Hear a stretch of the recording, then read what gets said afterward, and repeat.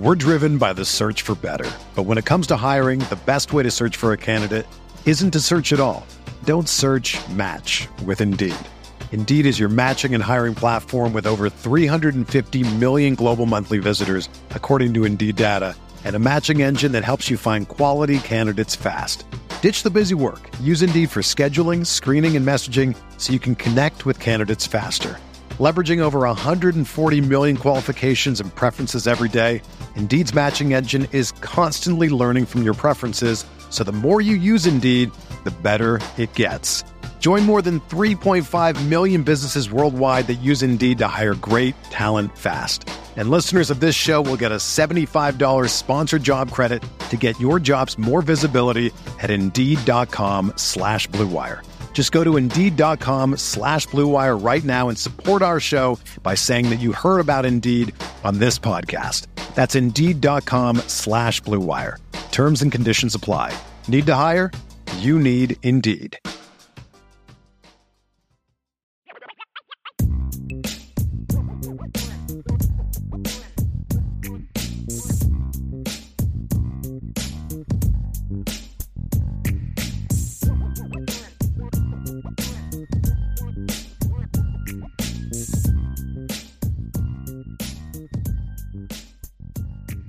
Irish Score Not said, is this upside down week? Why was a free-for-all move to Monday?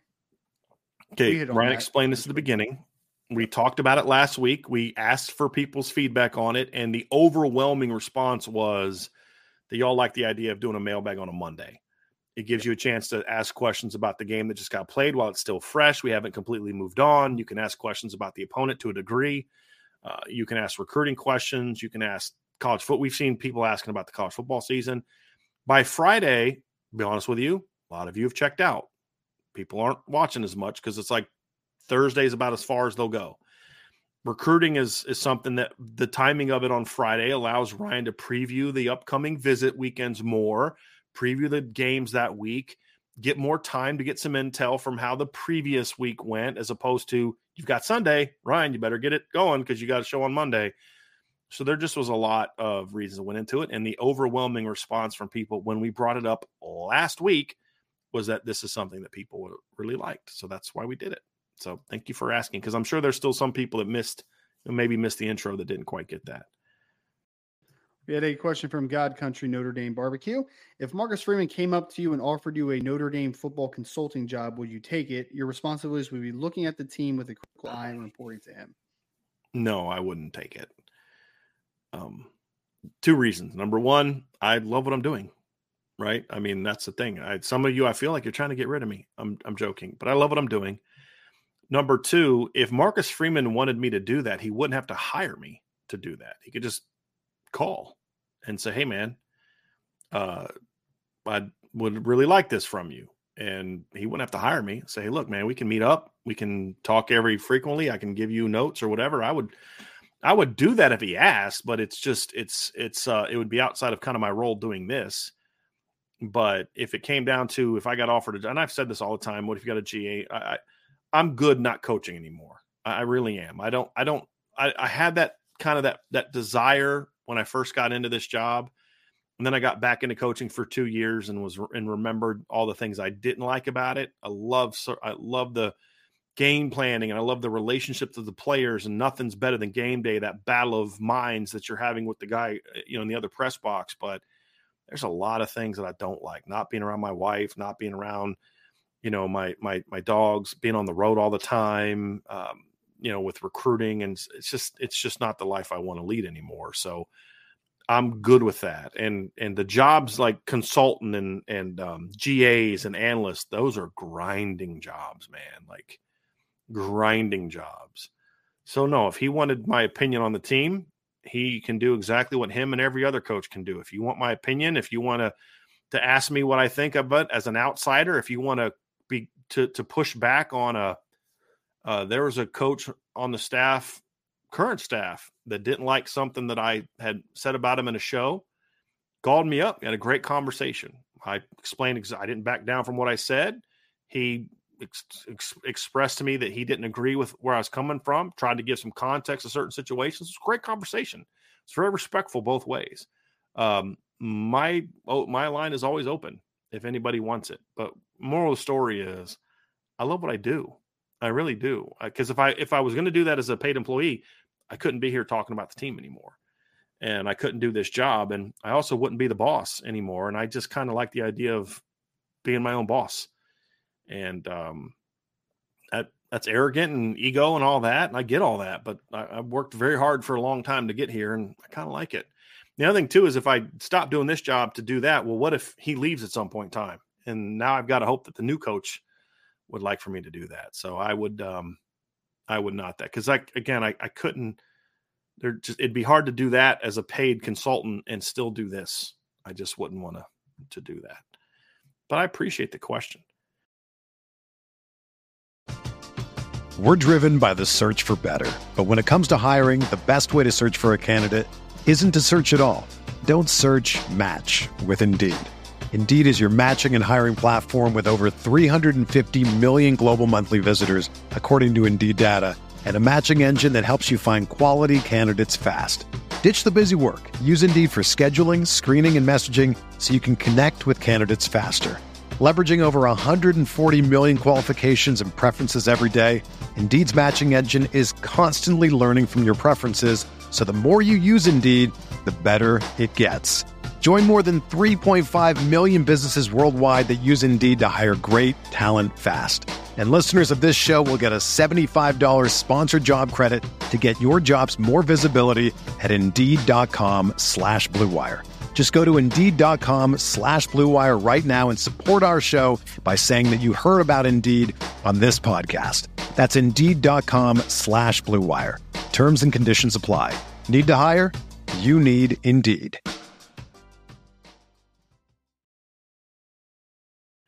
Xavier Kilowatt says, Freeman at times looked dejected at mistakes and penalties, but I didn't see any fire in him about it happening, concerning or not.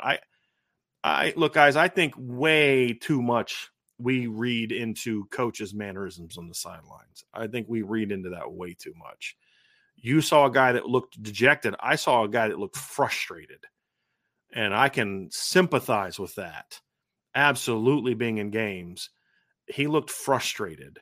As far as see any fire, like look, Xavier, at the end of the day, you only see a small portion. Unless you're at the game and you're only looking at Marcus Freeman, you see a small portion of how he's interacting on the sidelines with anybody. And it's usually when he's complaining at officials. That's normally it. Every situation calls for something different. Is it concerning? No, it's not. And I'll say this about some other questions that we get down here, Ryan. There's like stuff about play calling and Tristan Mai says, seemed like the play calling handcuffed the offense, very Tommy Reese, et cetera. Is it a one-off, game player and coaching wise? And like there's things we could say about that, Tristan, but at the end of the day is when you've played 6 games and one game was different than the other 5, you shouldn't look at that one game and say, that's who that team is. Right? And say, look, yeah. Are we to believe that Georgia on every Saturday is only 1 touchdown better than Auburn? No. On that particular day, Georgia didn't play well. Auburn outcoached them in some ways. Georgia won the football game still. That's what matters. They had a bad day. Right? I wouldn't even say a bad day. I think Auburn had a great day. I think that a lot of that had to do with Auburn did some really good things in that game. You know what I mean? Yep.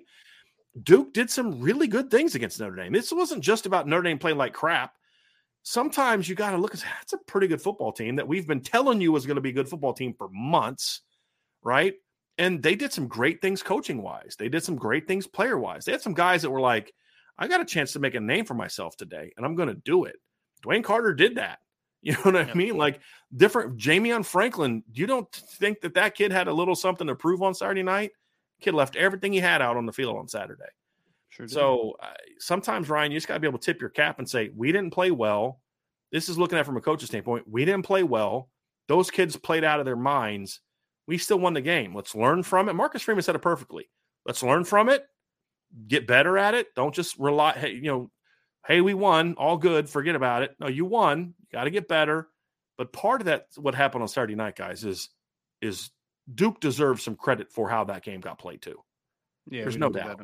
We don't do that enough. I mean, there's There's two football teams that played on Saturday, and it's not all just everything Notre Dame did wrong. It's also that Duke forced the issue and made a lot of plays, right? Like it's yeah. Right. We need to give guys like Dwayne Carter credit for what they did. Jamion Franklin, the corners did outside. I think they were pretty solid in coverage for the most part. Riley Leonard made some great plays. He also didn't make some throws. You know what I mean? Like we need to have full analysis, I think is kind of my biggest thing there. And I will give Duke all the credit in the world, and I've been trying to do it as much as possible. Mike Elko did a great job coaching that football team, and that football team played their guts out, man. Yep. And they did. Because they were easily the less talented team of the two, but they were in that football game, had a chance to win because of their coaching, because of their attention to detail, and because of the fire they played with. It was great job by Duke. Yep, absolutely. Now, if this would have happened against Tennessee State or Navy or Central Michigan and Notre Dame needed a fourth quarter comeback to win, I'd probably have a different reaction. It would be less about tip my cap to Central Michigan and like, how the heck did you let a mediocre MAC team hang around with you? Right? Yep. But this was a darn good football team, a top 20 football team on the road, coming off of a rough, brutal, emotional loss against a really good football team. And like you said, Ryan, those kids, Duke played like a team that really believed they could beat Notre Dame. Yep. They did. It just Notre Dame also has a lot of heart. And at the end of the day, they had better players. That's what it came down to. But I gained so much appreciation for that football team from what they did on Saturday. And I hope that they can bounce back from this loss too and not let it kind of derail their season. Because this team has a chance to make some noise in the ACC, in my opinion, Ryan. Absolutely. Can make some noise. Their quarterback's back soon because he's a high ankle sprain. That could be tricky. Yeah. Yeah, but I'm just glad it wasn't worse. Yeah. And their bye week is coming because even if he has to miss games, Ryan, it's less games because of the bye. Sure. It really is. And the worst time of it is so they can completely shut him down for a week. That is huge without missing a game. You know what I mean? Without missing, and it's a good time this week in practice to get their backup quarterback some much needed reps without having to play him in a game so far. So we'll see how it goes, man. But I would hate to see Duke's season get derailed because their quarterback got injured at the end of a game. That would on the last play. Yeah. Yeah. Yep. All right. I'm just glad you have the chat off right now.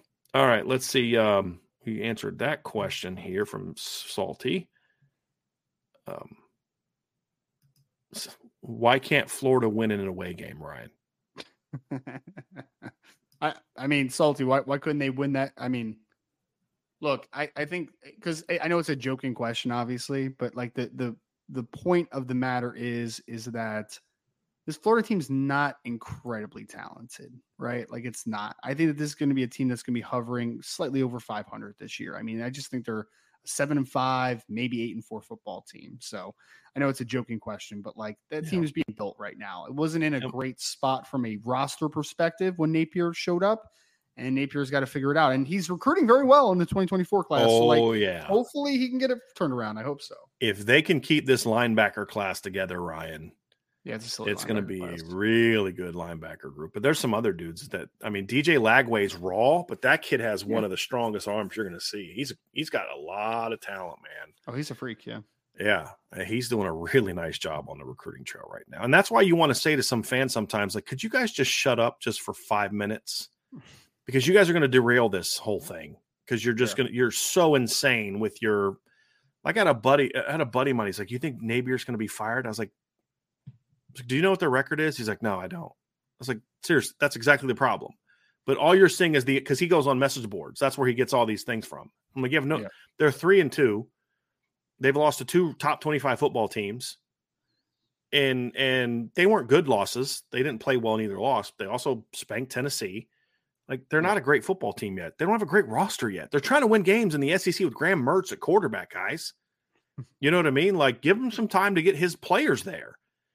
And it's harder to do that sometimes when you've got all this toxicity in your like once that stuff set in for Gus Malzahn, he had no chance to recover. It didn't matter what he did. There's nothing he's going to be able to do because it was so toxic. And these fan bases just maybe they do realize it, and that's the whole point. They just want to feel like they have some kind of control. But it's just like, could you guys just shut up for just one off season or one season. Just like, hey, look, you know what? Like if like, you know, if LSU fans are making all these excuses for Brian Kelly, Sure. like that's how Florida fans should actually be. Genuinely, actually have a good argument to say about their football team. Hey guys, playing a lot of young kids. We're not there yet. This is all we have, right? We're going to keep building these kids up and we're going to try and we're giving good effort, but we got to go out and get better. Like all this crap, the excuses LSU fans are using right now are legitimate things that Florida fans should be using. But unfortunately for Florida, they don't have a head coach who's constantly like reconditioning people's minds to lower expectations. That's the problem that Billy Napier has, is he refuses to lower expectations. Well, I said it before the season. I truly believe it. This is one of the worst Florida rosters I've seen in several years. Good. Like it's not a good roster. So I didn't expect them to be a great football team. They've actually played a little bit better for the most part than I thought they were going to play. If I'm being honest, because even against Utah, Ryan, if they don't shoot themselves in the foot 4 or 5 like really bad times, that's a much different football game in the fourth quarter. You know, yeah, it's not a great roster. And then they had some of their better players for some just inexplicably left. Like the one, I still don't understand what the receiver, he ended up at Cincinnati. Like, Henderson? Yeah. Major Henderson. Yeah. Did he get kicked off the team and we just never heard about it? It was wild. It's very wild. I'm not really sure about that one. Yeah. And they're not very good this year either. No. Well, all right. Who would have thought about that? Yeah, I know, right? Yeah. We had a question from Craig Bolton, who says, Mailbag, did we run a player on the field late on Duke's last touchdown? It looked like a defensive end came in late. I actually didn't notice that, Ryan. So I didn't notice that. Was that where they flared the receiver out off of the motion, like that one? I didn't notice if they did. I'm going to go back and look at it, but no, I didn't. I'll go back and look at it here while we're going to other questions, and I'll answer it later. But I didn't know that. I didn't notice that. It could also have been a situation maybe where, because sometimes you'll see that, Ryan, because the team will substitute. Yeah. And then they have to let you sub. Right. So you're running the guy on, but you're allowed to do that. I don't remember that being the case in that instance, but I'm going to go back and look at that. Actually, I think I found that play already, because that's what I love about the condensed games that the ACC puts out. Yeah. Because you can so quickly work through the different things. But I'm going to check that play out, Craig, and I'll come back to you here in a second. And our next question is from Irish in Ohio. It says, Brian, you mentioned in a previous pod that you never know what to expect from Golden's defense. Do you think that makes it harder for opposing offensive coordinators? Defense seems unpredictable. It can be if you're doing it correctly. It can be. Yeah. There's some merit to where as long and here's what I mean by it can be. It all comes down to is when you're doing all that different stuff, can your players execute all of it at the same level week to week? That's when it can be a problem. This year, they're doing that much more than they did last year. But here's my concern about it, Ryan. Is it sustainable? And not even so much sustainable this year. That's still a question mark. But is it sustainable from year to year? And this year, you've got a very veteran defensive football team. You've got a 6-year senior starting at one end. You've got a 5th-year senior at nose. You've got a senior at D tackle and Viper. You've got 3 5th-year seniors starting at linebacker. You got a 5th-year senior at corner. You got a 6th-year senior at safety. And you have another senior at safety who's already graduated. Actually, your next 2 safeties, matter of fact, your top 4 safeties and your nickel are all college graduates. Seniors in 5th years and 6th years, but they're all college graduates. The only young guy right now that's starting for Notre Dame is Benjamin Morrison, and his job is pretty easy because it's just they go play man. You know, I mean easy like schematically, like it's not like it is for linebackers and stuff. And they bring guys off the bench that are younger, but those guys aren't playing a ton of reps. If you're going to try to do this much, if you need to do this much to be good, it's harder to maintain that same level of execution and consistency from year to year because there are going to be years where you're younger. That would be my problem. Now, he may be the kind of coach that in years where they're younger, he can tone that stuff down. He just doesn't strike me as that kind of guy. That because he tried to do that last year, and it was part of the problem they had last year. So unpredictability is great, but only when the unpredictability you're bringing to an opposition is structured. And like if I'm just throwing a bunch of stuff at the wall and my guys don't understand what they're doing, then it's structurally going to be imbalanced and not work correctly because guys are going to be out of position a lot. There's going to be miscommunication. But if structurally you're solid and you're also causing unpredictability, that's great for you, right? Because then an offense or defense can't really key in on you. They can't. They're like, I don't know what this guy's going to run, but it's about being technically sound on the football field and being in the right spot. If you're not there, then you're just a mess. You're a user of chaos, but not a master of it, right? You're Alex Grinch, which is not a place that you want to be. Agree. All right. Yep. Here's an interesting one, Ryan. Does Michigan have the nation's best defense at this time? So I know Michigan's a hard team to judge based upon the fact that they haven't played a good football team yet, but I'm going to say something that actually helps me as a Notre Dame fan. I think Michigan right now is the best all-around team in college football, in my opinion. I don't think there's a hole in that roster. I really don't. That's all. I think their quarterback's playing much better ball. That, yeah. I mean, the quarterback's playing much better ball than last year. They have two very good running backs. They have seniors at wide receiver that are being productive. They have a good tight end, veteran offensive line. Defensively, there's not really a hole in that defense structurally. It's defensively, I can go with you on that. But if Notre Dame, what's the hole offensively? I don't know. If you let me explain, I'll tell you what I think. If Notre Dame played the schedule that Michigan played, and the first time they scored more than 35 points was the 5th game of the year, people would have a problem. I think the question I have about the Michigan offense is I don't know that the things that I would view as concerns for them in the bigger moments, because if we're talking about, are they one of the best teams in college football? Yes, they've proven that for 2 years in a row and this season, because they're not playing great on offense, but they're still beating teams 30-something to 7, 30-something to 3, 30-something to 6 every week. The question is okay, we didn't know that Notre Dame had some holes that they have until they played somebody. And then those things kind of got exposed.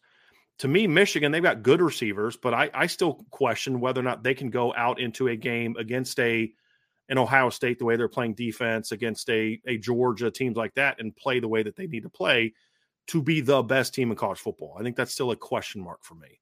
I still have the same question marks about J.J. McCarthy. He's playing very well in those moments. His not the Nebraska game, but the one before. It was 2 games ago against Bowling Green. He was bad. Through 3 interceptions. And again, Bowling Green's not very good, but 3 picks against Bowling Green. You're not going to win a lot of good football games going 8 of 13 with 3 picks. So I think Michigan's a very good football team, but I just need to see them play somebody that's good that can say, hey, let me see your Roman Wilson made a great catch this week. Let me see you do that against somebody that's good. That's where I'm at with that. And so what's that? I said I partly get that. I just think that, like, talent-wise, I just don't really see a hole in that roster. I don't think their talent for being the best team at wide receiver is – and that's kind of what hurt them, a little bit in the last couple of years when they get into the postseason, especially against Georgia 2 years ago, is they got great offensive line. They got great run game. Their backfield is legit. JJ's a good athlete, can make plays with his legs, but can they really go out against the better teams on the schedule and make plays in the pass game?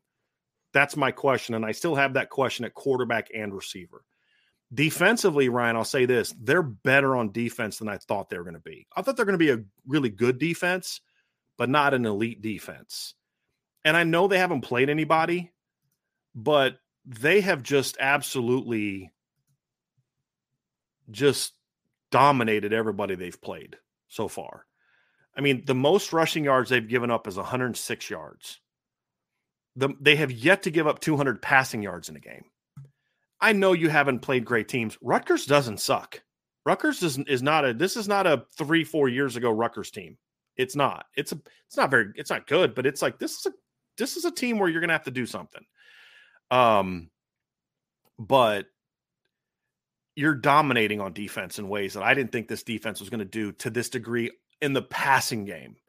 So that was the thing I'd talk about during the season, Ryan, or during the offseason is I got questions about the secondary outside of Will Johnson. I don't love their safeties. I don't love their other – who's going to replace DJ Turner? This pass defense has been a lot better than I thought it was going to be. The NFL actually really likes their safeties. Say that again? I said I didn't hear the beginning. The NFL really likes their safeties, the Page kid and whoever the other kid is. I forget the other DJ, is it I forget his name. Moore? Rod Moore. Rod Moore. Yeah, Rod Moore. Rod Moore. Yep. Here's one, Ryan. This is kind of I discussed this a little bit earlier. I think it's one of the times you stepped away. This is from Irish in Ohio. Would you consider starting the game with some up tempo this week? Depends what the first play of the game is. I mean, if it's a positive play, then yes, I would start up tempo. I mean, up tempo is only good though when you get into a good rhythm, though, right? Like, I mean, you have to. If you're going up tempo, but it's like I just ran the ball for 2 yards and then I had an incomplete pass, and then up tempo doesn't really matter, right? Like up tempo matters when you're getting consistently good gains, right? So Irish in Ohio, if I get a first or second play, I get a nice gain, maybe a little bit of a chunk play, then yeah, man, let's go. Let's race it. Let's get it going a little bit for sure. But you do have to go into the game thinking, hey, if we're going to do this, we're going to go tempo, to your point. Because if you go -3 on your first play, right? Let's say you run toss, first play, go -3. Okay, can we speed up? And you know what I mean? You can get yourself into a funk that way, is what you're saying, right? But you also don't just decide at that moment after the first play, and this is what Ryan's not saying this, I'm adding to this. You don't also go in the first play, oh gosh, we completed a ball for 8 yards. Let's go tempo real fast. It's got to be part of who you are. So then maybe if you do like first play of the game, you get sacked. That actually might be a better example, Ryan. You get sacked on the first play. Then you say, hey, look, let's slow it down. And then maybe series 2, you go tempo. But I will say they do need to have a plan for an early series. And it's not because I think tempo is this end-all, be-all. This offense needs to get some rhythm, and they need to get some confidence. And I do think a little blend of tempo can do that. I do. I agree. I definitely want to see tempo at time. There's no doubt about that. Yep. The month of October is going to be jam-packed with huge games for Notre Dame. And ticket hunting for those games can be stressful, which is why you need to check out Game Time. Whether you're looking for last-minute tickets to this week's top 25 matchup between the Irish and Louisville, or next week when Notre Dame takes on USC, Game Time is the go-to place for you. That's where I went and got tickets to the Notre Dame-Clemson game for my mom and dad. Game Time is the fast and easy way to buy tickets for all the sports, music, comedy, and theaters near you. With killer deals on last-minute tickets and their best price guarantee, you can stop stressing over the tickets and start getting hyped for the fun you'll have. Forget planning months in advance. Game Time has deals on tickets right up to the day of the event. Get exclusive flash deals on tickets for football, basketball, baseball games, concerts, comedy shows, theaters, and more. The Game Time guarantee means you'll always get the best price. If you find tickets in the same section and row for less, Game Time will credit you 110% of the difference. It's the fastest growing ticket app in the country for a reason. Get images of your seat before you buy so you know exactly what to expect when you arrive. Buy tickets in a matter of seconds, 2 taps and you're set. Tickets are sent directly to your phone so you never have to dig through your email. Snag the tickets without the stress with Game Time. Download the Game Time app, create an account, and use code IRISH for $20 off your first purchase.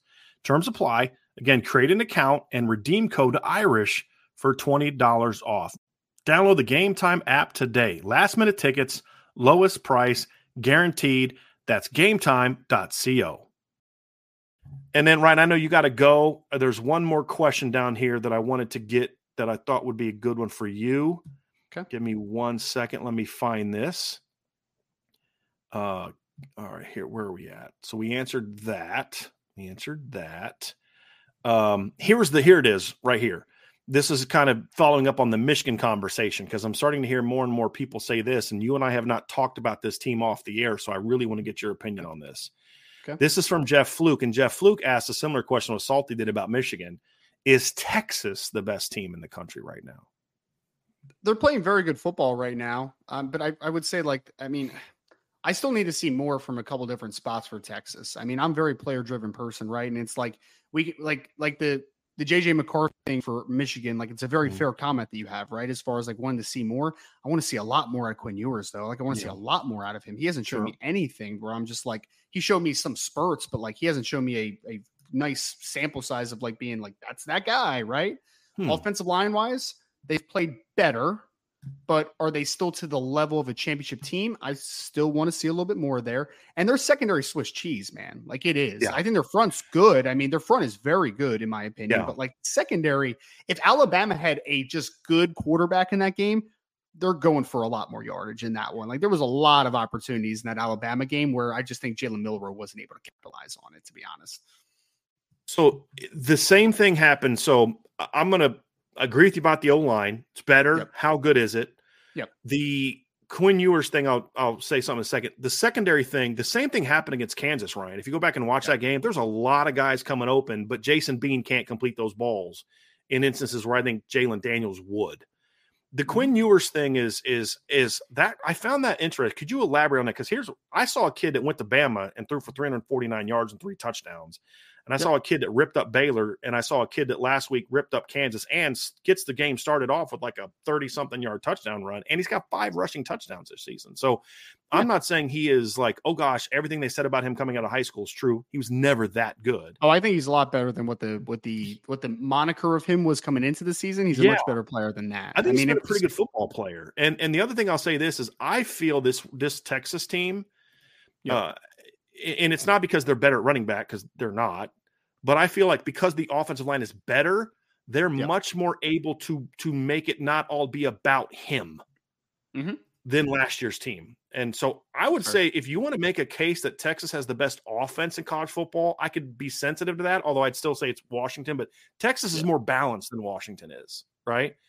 But the secondary thing to me, when they play a team that's got a really good quarterback and receivers, it's gonna be a shootout. That's why I said if Jalen Daniels, I said this to begin, if Jalen Daniels plays on Saturday, Texas wins, but it's a very high scoring game, in my opinion.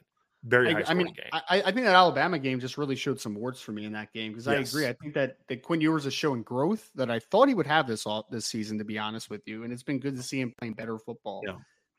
But I'm more worried about Quinn Ewers is not the first of my concerns on this Texas team. Secondary is 1.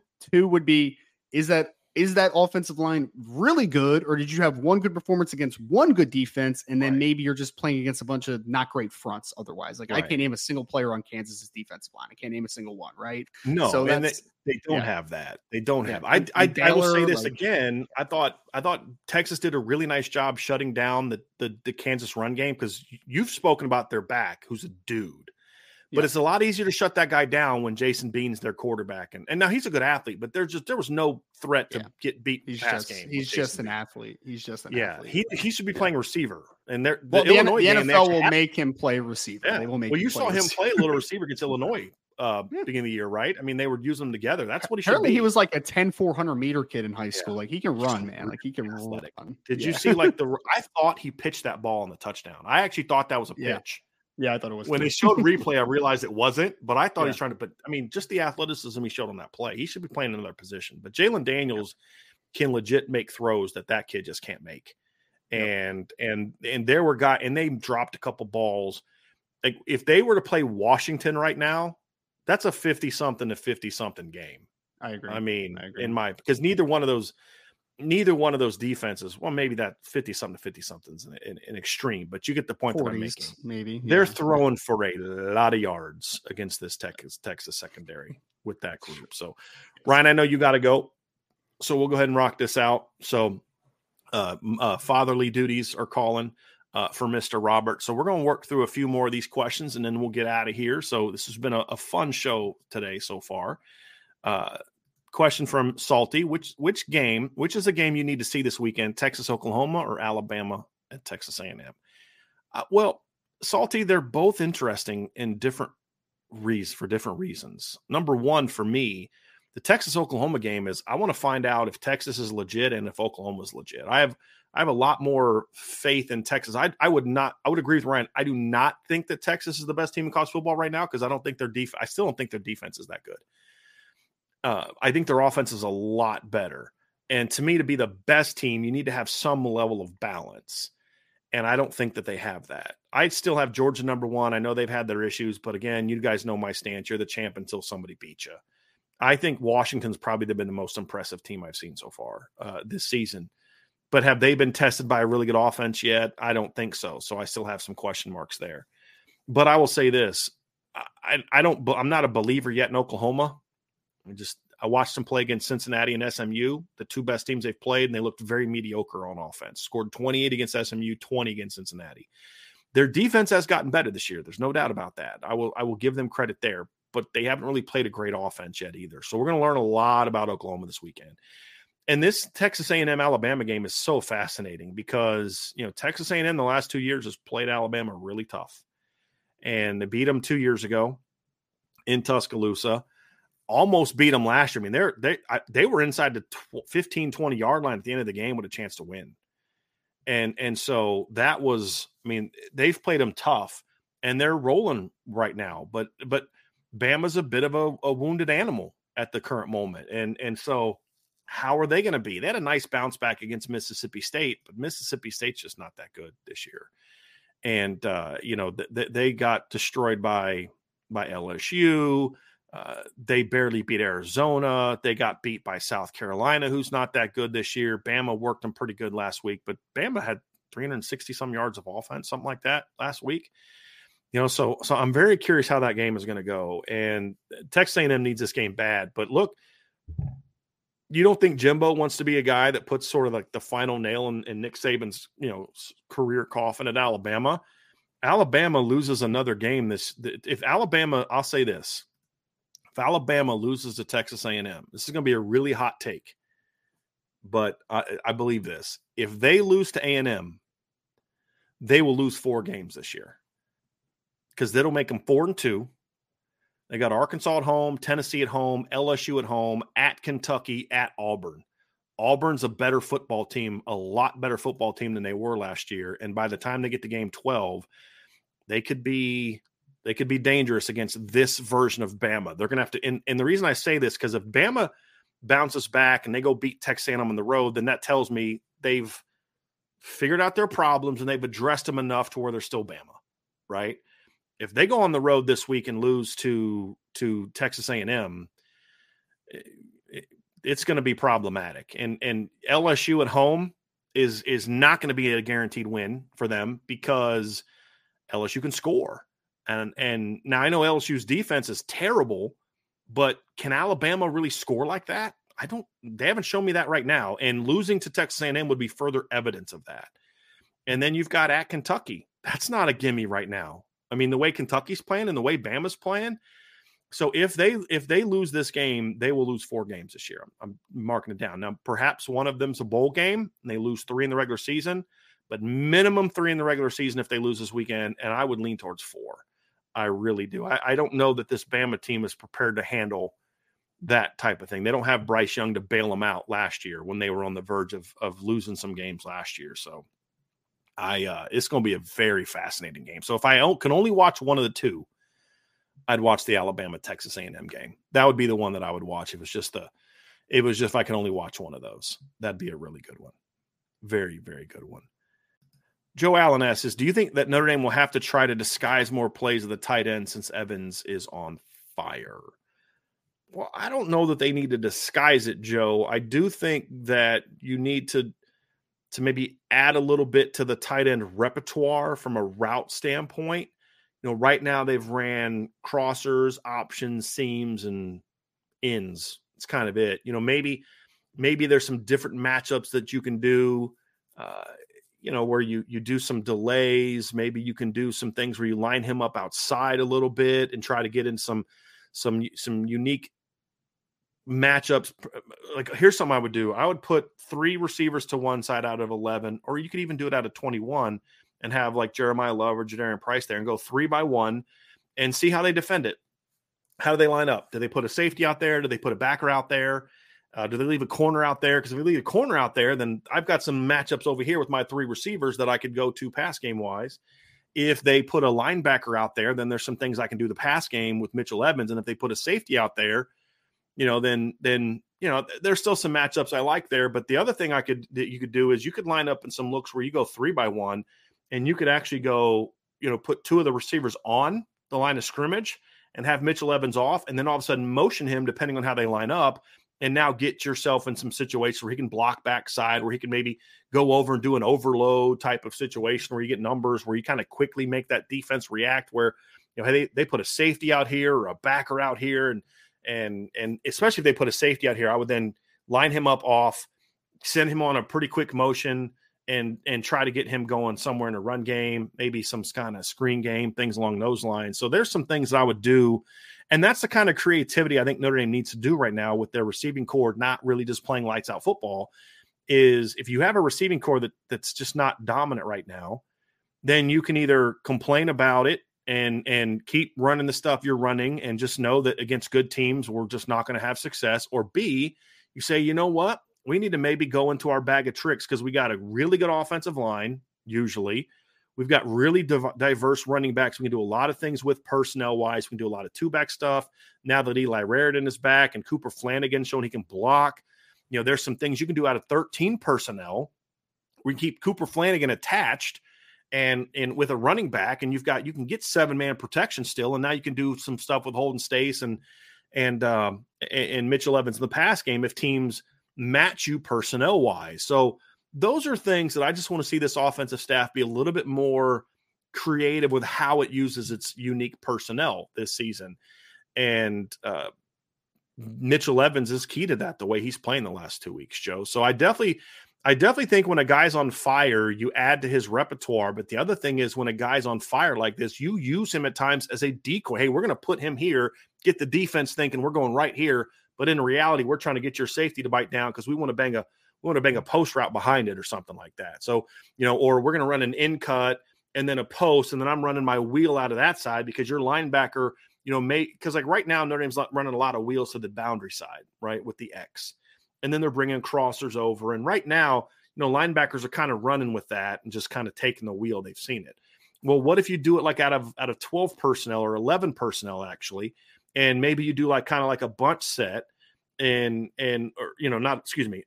normal spread set. Don't bunch it like you have so much in the past, and then use Mitchell Evans to maybe run like an in cut or an option route, ran that post route. Well, now that linebacker might be a little bit more keyed on Mitchell Evans than the running back. Now you run your wheel concept out of that, right? Out of the boundary. If that guy flies out, then Mitchell Evans is right there on some kind of option route against a safety. And if that safety comes down and the backer jumps that, now you've got a post route coming behind it. So just some different things like that I would like to see them do that you're using that, because that might not have worked a couple weeks ago because teams weren't going to respect Mitchell Evans the way they did Michael Mayer.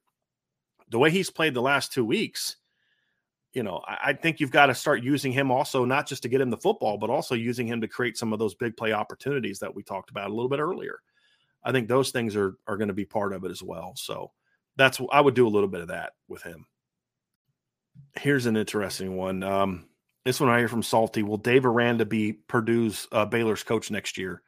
He's got a lot better shot at it now after they beat UCF this past weekend, but it's not going great right now. They've got Texas Tech this weekend and Cincinnati and Iowa State and Houston the next 4 games before they go at Kansas State, at TCU. They're catching a little bit of a break. There's no Oklahoma on the schedule.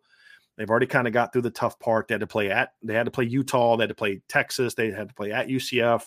They were able to get a win over UCF. They're struggling right now, 2-3. But you got a chance these next 4 games. Home games against Texas Tech, Iowa State, and Houston, and then at Cincinnati. You've got to win those games. You got to at least go 3-1 in those games. And then you got West Virginia at home. So, there's still a chance actually for them to make a bowl game. They're going to need to. They're going to have to rally back because if they continue to fall apart, you kind of look at Dave Aranda and say, they had that one good year where they were winning with the roster that was primarily built by Matt Rule. And outside of that, that's done anything. He's gone 2-7, 6-7, and then this year, outside of that 12-2 season. So I don't know that I'd say he'll that would mean he'd be fired next year, but he will definitely at least go into the hot seat next year. And that's going to be interesting. And this is kind of a point Ryan made earlier that's going to be interesting is do these administrations and athletic departments feel pressure with the major upheaval happening next year that they've got to make some sort of splash as these new leagues start coming together and forming? You're welcoming Colorado, Utah, to the league next year. You're welcoming the Arizona schools to the league next year. If you don't have faith in your coach, do you really want to kind of take a couple seasons of catching L's, or do you say, hey, we need to make some splash hire now and kind of go into it then?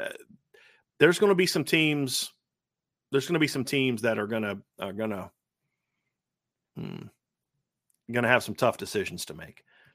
Salty also asked who really won the game, USC or Colorado. USC won, but showcased the absence of a defense. Colorado lost, but refused to quit and stormed back to make it a one-score game. USC definitely won because I would question that, yeah, Colorado stormed back. USC went away from what was working defensively early because Colorado scored late. It was a 34-7 at one point in time. I think USC just kind of got out of their funk, didn't show a lot of maturity in the second half.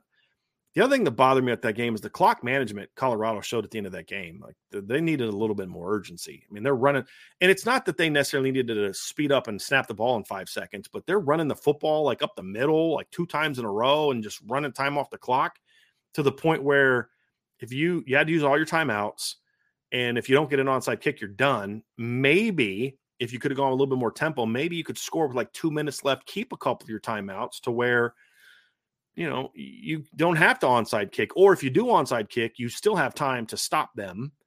And, I would not have onside kicked if you could have scored with over 2 minutes left, if you had some timeouts left. So I did not like the way Colorado handled it at the end. So they both had their issues in the second half, but USC was still the better team that day. There's no doubt about it. Oh, this is funny.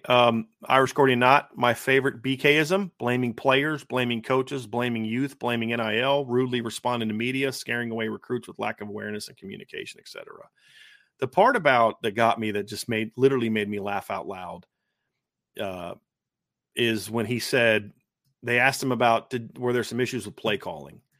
Now, keep in mind that his defense had just given up 55 points. They had just blown a 49-40 lead in the second half, and they had just given up 706 yards of offense, 317 rushing and 319 defense. And they asked him, were there some issues with play calling? And he said, I didn't really notice any problems with play calling. And then just proceeds to the players basically didn't get it done. And the reason he does that is because Brian Kelly has this really weird thing where if it's like he feels that if he admits that there's a problem at coaching, that's the thing he's most responsible for is the coaches, right? Can't control the players. They got to go make plays, but I'm responsible for the coaches. And he's got this thing where if he admits the coaches did something wrong, it's almost as if he feels like he's admitting that he made a mistake, and he's utterly unwilling to do that. Anytime Brian Kelly ever takes ownership of something, it's always like backhanded.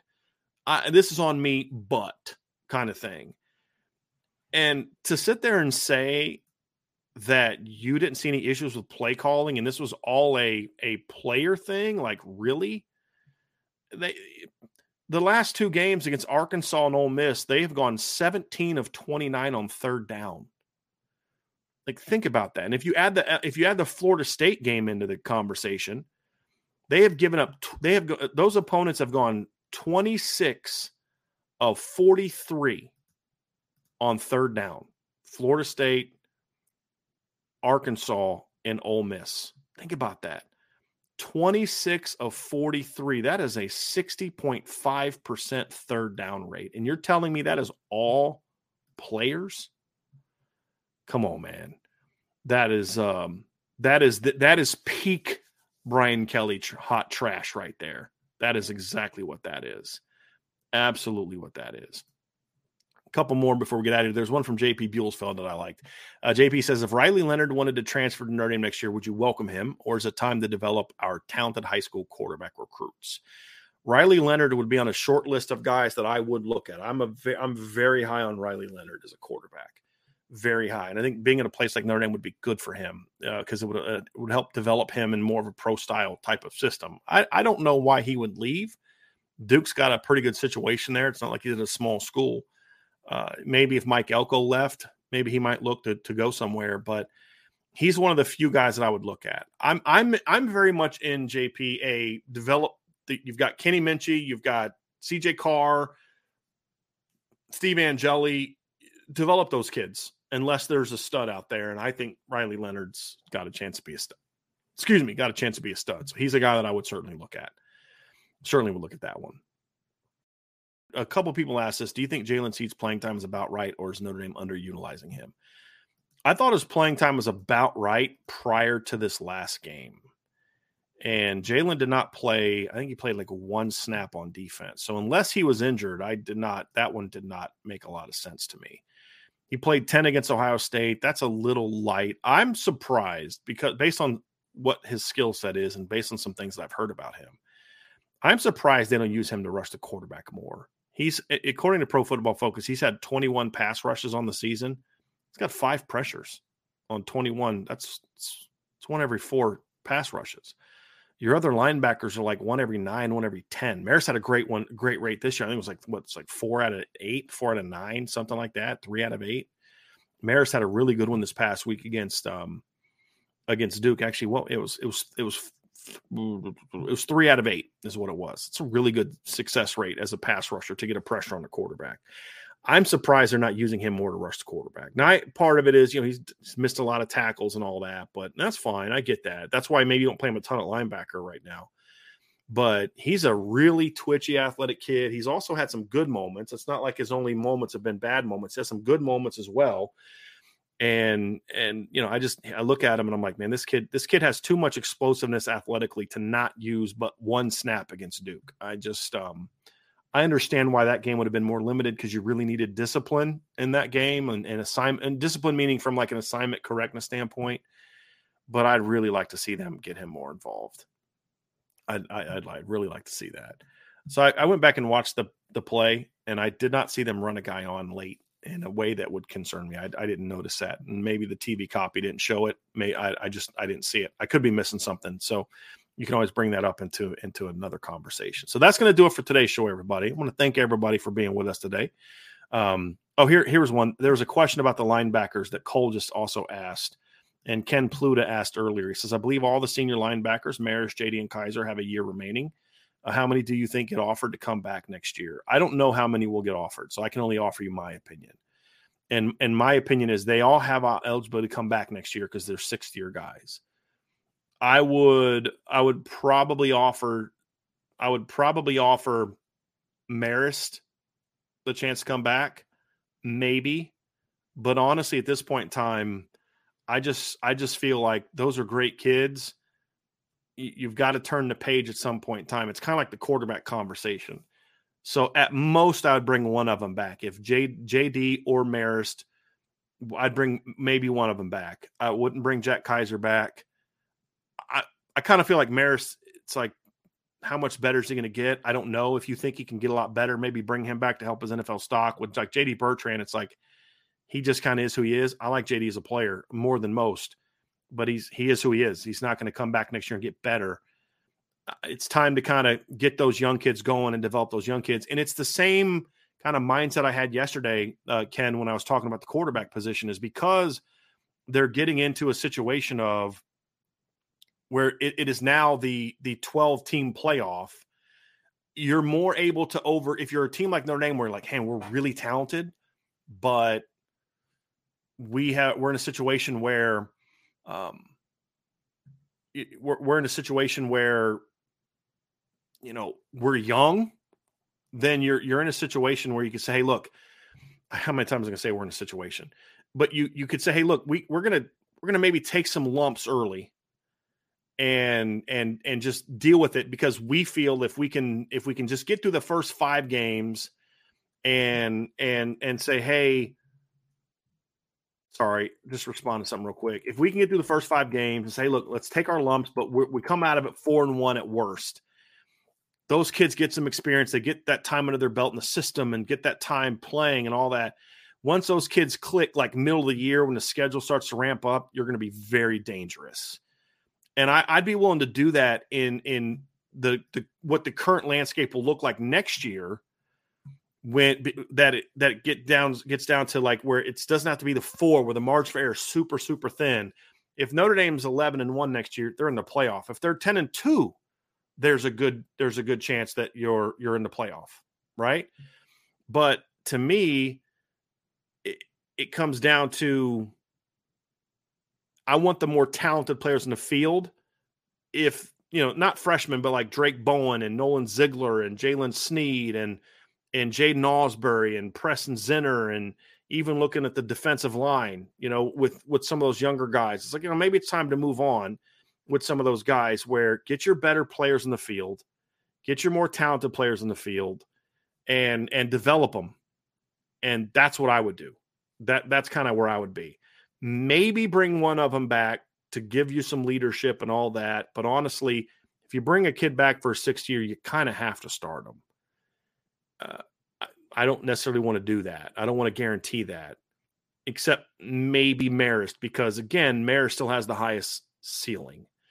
But I want to see Nolan Ziegler and Drake Bowen and Kingston Viliama-Asa competing for the Mike job next year. Again, you guys know I'm a big J.D. Bertrand guy. It's not that J.D.'s not a good player. It's just I also know that J.D. has some limitations, size, and all those type of ways to where I want to get the bigger, the rangier, the more physically gifted player on the field and let JD go try to become a professional. And I want to see him get that chance to do that. So that's where I'm kind of at with the linebacker. It's a tough one. It's not as easy. Like, I know some of you think, oh, it's an easy one. Of course it's not that easy. It's definitely not that easy because they're good football players.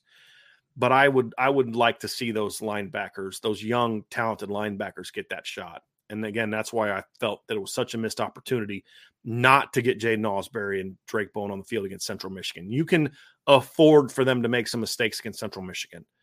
That would be great. Put it on film and show them, hey, this is what you got to do.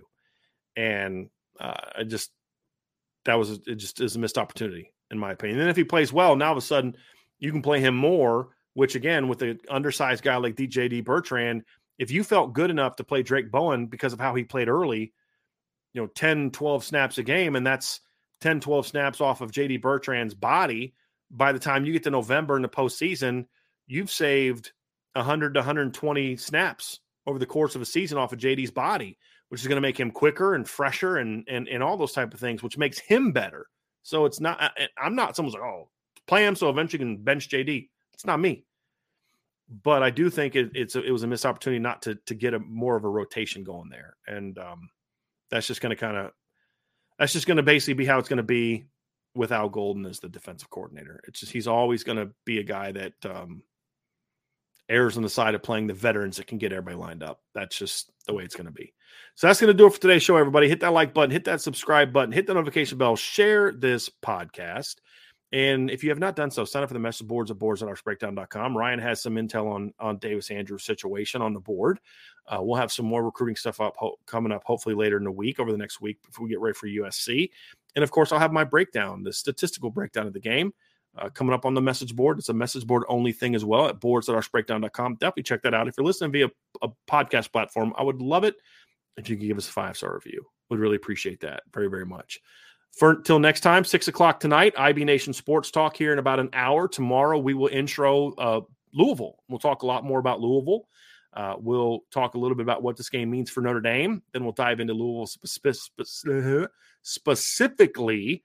And then, of course, we'll answer your questions in a mailbag afterwards. So have a great day, everybody, and we'll talk to you again very soon on the Irish Breakdown Podcast.